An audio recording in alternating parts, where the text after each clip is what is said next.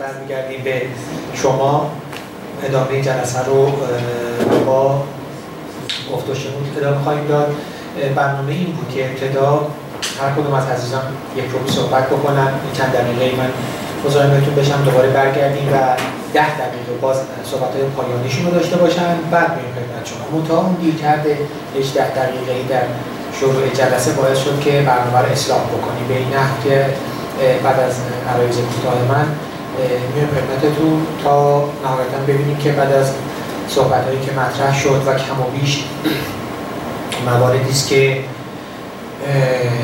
جست و گریخته مطرح شده میدانیم و همه شما در تأملاتتون، تحصیلاتتون، مطالعاتتون اینها رو حالا با زبان‌های مختلف و انواع گوناگون باهاش مواجه شدید، داریم مرور می‌کنیم تا نهایتاً اون پرسش‌های شماست که به نظر من اصلی خواهد بود و به بیانی قلب جلسه رو هدف میگیره. من امیدم به پرسش‌های شماست. اینکه در حال بگیم چالش‌های دینداری یا چالش‌های دینداران، عنوان پوستر چالش‌های دینداری بود، به این اعتبار که در سطح کلان یک با واحد تحلیل یک منظومه فکری شاید داشته به چالش ها نگاه میکرد. اگر بگیم چالش دینداران شاید در سطح خود باشه یک فرد دیندار، میخوام بگم منظر و نوع ورود و زاویه دید ممکنه متفاوت باشه. به اعتباری چالش دینداری امری کلی‌تر، ساختاری‌تر، ریشه‌ای‌تر، معطوف به یک منظومه فکری است که آقای دکتر تاج‌الدین بهش ورود کردن. چالش دینداران اونجاست که میاد روی زمین و با واحد تحلیل فرد و گروه ببینیم حالا این فردی که به هر دلیل دیندار هست با چه چالش‌هایی مواجهه. این دو به اعتبار دو روی یک سکن، شاید نشه به راحتی از هم اینها رو متمایز کرد، اما شاید نشست ما حداقل در حد عنوان پوستر علاقه‌منده که به این موضوع بپردازیم که در کل دینداری با چه چالشی مواجهه، چی میشه که از نگاه یک جامعه شناس شیرازه اجتماعی تلقی میشه، نگاه دورکهیمی، و چه میشود که از نگاه یک متفکر بزرگ دیگر مارکس تریاک اجتماعی تلقی میشود. ظاهراً هر دو هم به اعتباری درست گفتن. دورکهیم از اونجا که میگید دین همه جانبه داره مورد تهاجم قرار میگیره و همون تقابلی که آقای دکتر تاج‌الدین اشاره کردند، یک سوال براش مطرح میشه که حالا این دینی که اینقدر از همه جهت مورد حجم قرار میگیره چیست که هست، وجود داره، آثار بیرونی داره. خب نگاه دورکهیم نگاه کارکردگرایانه از پیامدها رو نگاه میکنه. خب یک جایگاه اخلاقی برای دین قائل میشه، منتها با نگاه کارکردگرایانه خودش، پیامد انگارانه خودش، خاص نگاه دورکهیمی است. طبیعتا اینجا دفاع دورکهیم از دینداری نه به اعتبار اینکه بگه دینداری دچار بحران نشده، همونقدر که افراد اعتقادات داشتن الان هم دارن، همونقدر که به لحاظ عاطفی دل بسته بودن الان هم، مثلا قبل از رنسانس، بعد از رنسانس، قبل از دوره روشنگری و بعد. نه، منظور این نیست. داره اون جنبه رفتاری رو مورد تأمل قرار میده. اینکه بالاخره دین دانای آثار امروز، حالا در خانواده به یک نحو نظارت اخلاقی که بعد ارجاع میده به ذهن، میگه این منظومه ذهنی به نحوی شکل میگیره که تو رفتارها خودش رو نشون میده. با نگاه کارکردگرایانه اتفاقا مارکس هم از همین زاویه نگاه میکنه. اون هم یک نگاه بیرونی داره. اون اصلا متعرض جوهره دین نمیشه، متعرض بحث خدا نمیشه. ممکنه خود مارکس هم به عنوان یک یهودی در کلیت خودش، در حوزه خصوصی خودش دیندار باشه. از زاویه دیگری باز خروجی ها و پیامدها رو میبینه و هر دو هم درست میبینن. چجور یه جا شیرازه اجتماعی، یه جا تریاک اجتماعی، و این تریاک اون شیرازه‌ای که میخواد کار کرد داشته باشه طبعا در مقابل یک مسائل بزرگ قرار. به هر حال موضوعی که آقای دکتر مهندسی اشاره فرمودن که روند دینداری دچار تغییرات جدی است علیرغم بعضی از تحقیقات کمی که شده، من موافقم با ایشون. ما تلاش کردیم تو این جلسه آقای دکتر طالبان رو هم بین خودمون داشته باشیم. آقای دکتر محمد رضا طالبان، ایشون که در پژوهشکده امام خمینی مشغول به کار هستند، مقالات و تحقیقاتشون ظاهراً گویای اینه که دینداری دچار بحران نشده و این یک توهمه.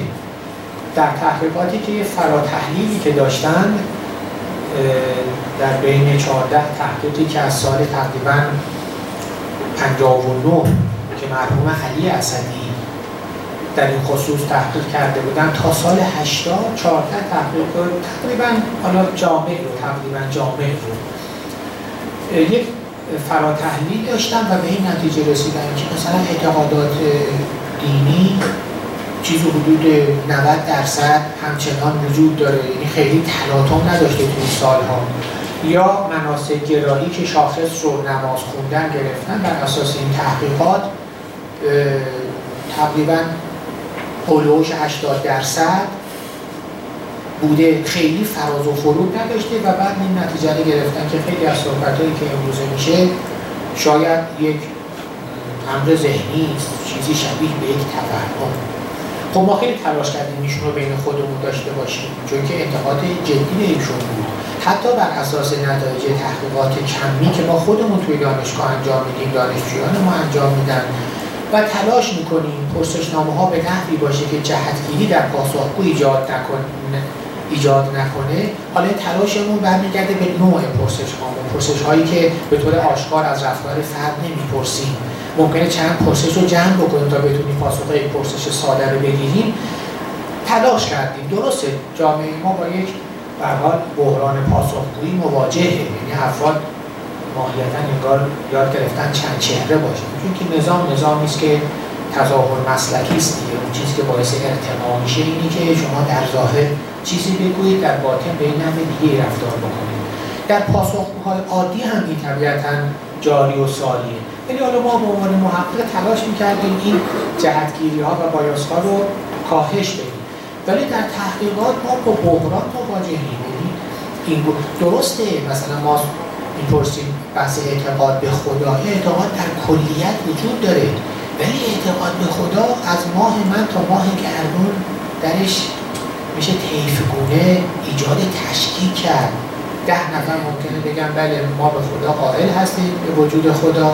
بعد وقتی سوالای ریز بپرسی ببینید این اعتقاد به خدا در حد یک اشتراک لفظی گاهی اوقات، این دارای معانی متضاد حتی میتونه باشه.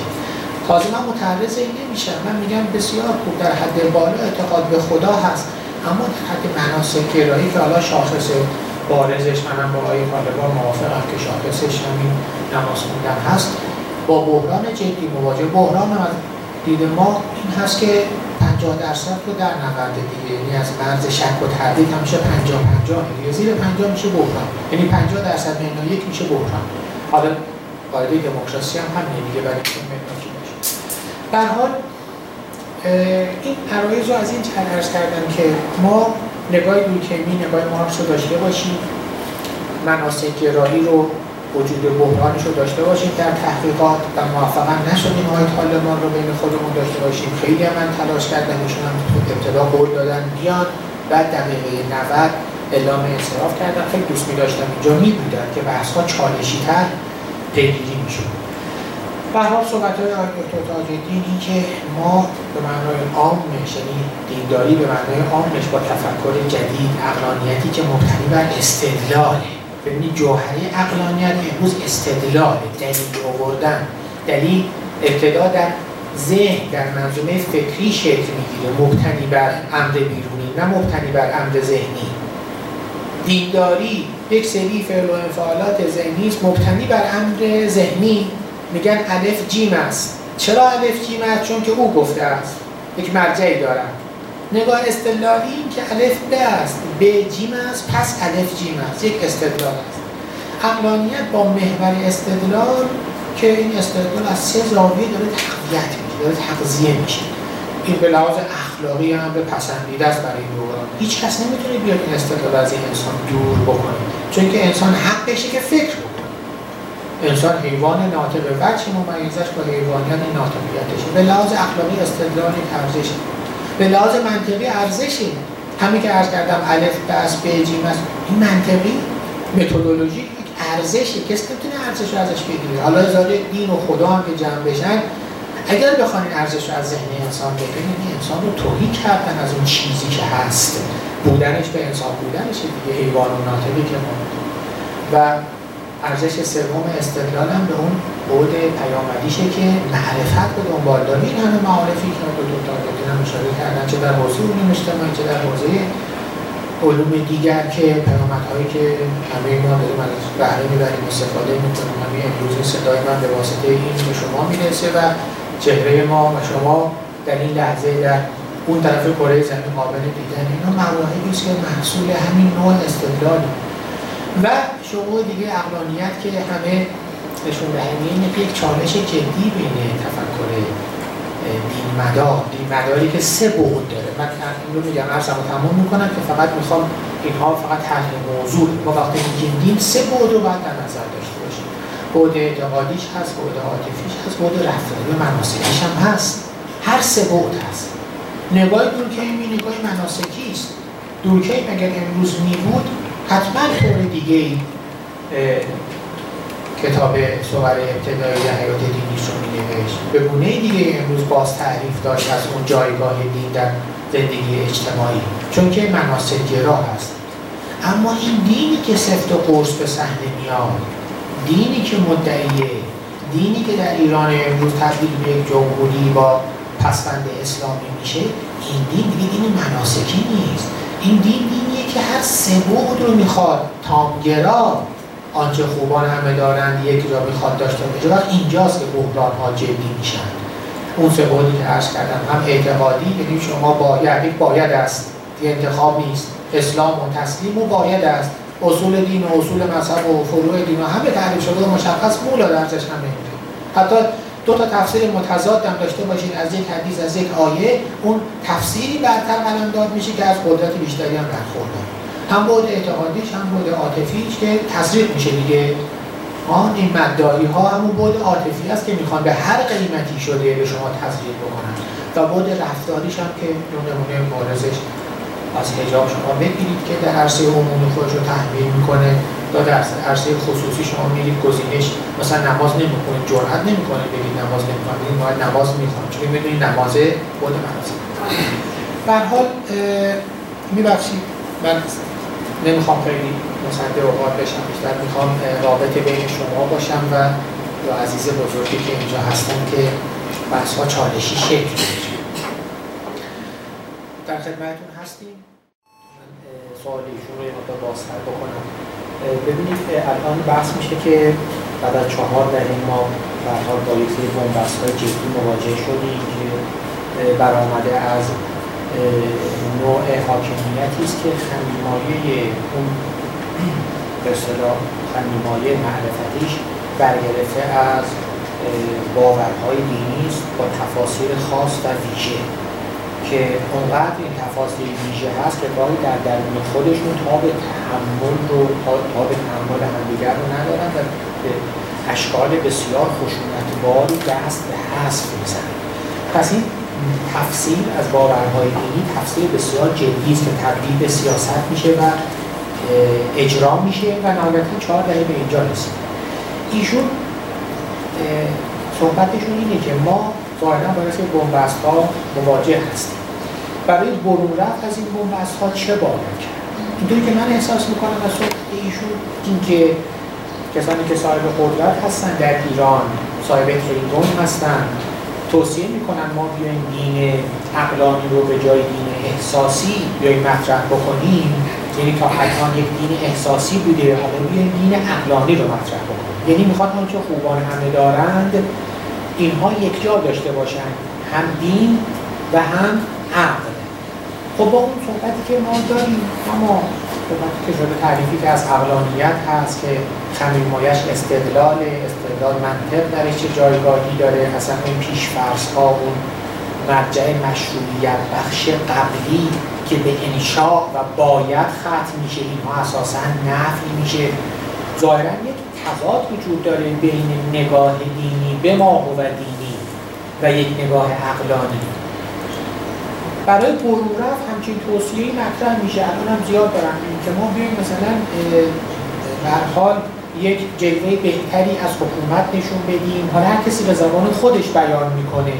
علما در کنار مردم قرار بگیرن، چه میدونم مثل مردم زی طلبگی سابق.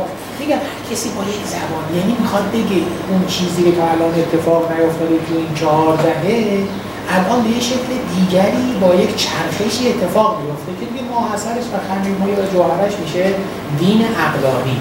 حالا سوال این است آیا واقعا از طرف حکومت و از بالا و از رأس این امر قابل تحققه یا اینکه این بنبست ها میکشونه به کف این به اصطلاح قاعده از پایین به بالا، یا نه یه امر سومی است که تعاملی است، امر مطلق که حتما از بالا به پایین یا از پایین به بالا، یا امروزه زمان تعامل است و نسبی گرایی و اینکه هم در بالا به هر حال عقلانیت آرام آرام میجوشه و هم از پایین باید فشار وارد بشه. تو که من متوجه شدم سوال ایشون. الان محل بحث اینه که تو که بحث شاید از چیزی که من از واژه‌ای که من به کار بردم دین با ما و دین شاید آغاز شد. ببینید حالا اینکه یک چیز تمام شد ارسطو بود کات مثلا ما که نداریم، همه چیز سیاله دیگه، فکر، فلسفه. شما جمهور افلاطون رو هم بخونید سرشار از جامعه شناسی، مثلا جامعه شناسی از کنت آغاز شد. از اینجوری تو عالم تفکر خیلی ما به ازای خارجی نداره، خیلی هم قابل دفاع نیست. حالا اونجا میگه ذات، تو فنومنولوژی میگه جوهر، یکی میگه اصول تعیین کننده، یکی میگه عناصر پایدار. ممکنه واژه‌های مختلفی اطلاق بشه ولی چون که مسلمه دین ذاتیاتی داره، اینکه آخرت رو شما از دین بگیرید، یعنی تعارض بین عقلانیت مدرن با ادیان سگانه مسیحی و یهودی و اسلام یکیش همینه که شما آخرت رو نمیتونید از دین جدا کنید. معلومه این اصولی داره، پایدار، عناصر اولیه، ذاتی، ماهیتی، جوهر، هر چی میخوان اسم بذارید، اصلا مهم نیست اسم بذارید. چیزی هست که اگر از دین بگیری، دین با یک بحران و چالش جدی مواجه میشی. یکتایی خداوند همین میگن اصول دین، 3 تا اصل، 2 تا اصل مذهبی برای این مؤلفه‌های سازنده عرض کردم. ببینید مؤلف سازنده اصول متعین بگیم، جوهره بگیم، اینا نامگذاری هست. ریزش که بکنیم، خردش بکنیم، آخر به این میرسیم که اگر اینها رو از دین بگیریم، دین از محتوا توهی شده. این بخشی از ماهیت و محتوای دینه. شما دینی بدون آخرت که نخواهید داشت. تعارض عقلانیت با دین همینه. عقلانیت این جهانی است. سرمایه‌داری است، حساب 2-4 تاست، تجربه است، میخواد الان برسه به نتیجه. سود، ضرر، مثبت، منفی، بالا، پایین، زشت، زیبا، این جهانی است. جوهره دین آن جهانی است. حالا اتفاقا من در ابتدای بحث اشاره کردم، چون که حدس می‌زدم بحث به اینجا کشیده بشه. گفتم اگر ما دینداری رو با دینداران ابتدا گفتم، جای دکتر اشاره کردن که ما چالش دینداران داریم، نه چالش دین داریم. من صحبتم این بود که ما در چه سطحی داریم نگاه می‌کنیم به بحث. اگر در سطح کلان نگاه بکنیم، منظومه معرفتی و فکری دینداران رو بخوایم بکاویم، بلا فاصله می‌قدیم به حوزه باورهای دینی که از دین انقطاع ناپذیر، جدایی ناپذیر، ذاتی است یا هر اسم بگذاریم در سطح کلام. وقتی میاد در سطح خرد و میانه میخواد بحث بشه، بعد دیندارانه. نگیم این است و آن نیست، هر دو هستند. حالا یکی میاد از زاویه دینداران نگاه میکنه به اون موانع و چالش ها، یکی از زاویه دین. من احساس کردم شما بیشتر ورود کردید از زاویه دین و درست بود ورودشون. ورود آقای دکتر هم درسته. ایشونو مثل من دکترمو مثال زدم. ببینید پیشاپیش قبل از اینکه وارد این دعوا بشیم من یه اشاراتی کردم، چون که یا حدس می‌زدم یا احساس می‌کنم همه چالش‌هاش همینا باشه. دورکهیم هم داره خروجی رو نگاه می‌کنه. یعنی وقتی که ایفای نقش نمی‌تواند بکند، آقای دکتر هم فرمودن مشروعیت بخشی از دین گرفته شده، حالا دچار بحران شده. کاری که من به دینم ندارم، دینشناسم نیستم. ایشون میگه ما می‌خوایم فرارشته‌ای ببینیم، تک رشته‌ای دیدن، جامعه شناسی صرف دیدن پاسخ نمیگه، باید میان رشته‌ای دید، نه دو رشته، اصلا چند رشته، مالتی دیسیپلینری باید دید. شما هم درست میگید. مگه میشه جامعه شناسی بدون فلسفه اصلا راه به جایی داشته باشه؟ شما درست. بنابراین صحبت‌های دکتر نباید نافی صحبت شما تلقی بشه، صحبت شما نباید نافی صحبت‌های دکتر تلقی بشه. من همه دارم تو یک منظومه می‌بینم. باز اگر فکر می‌کنید من اشتباه گفتم، صحبت‌هاتون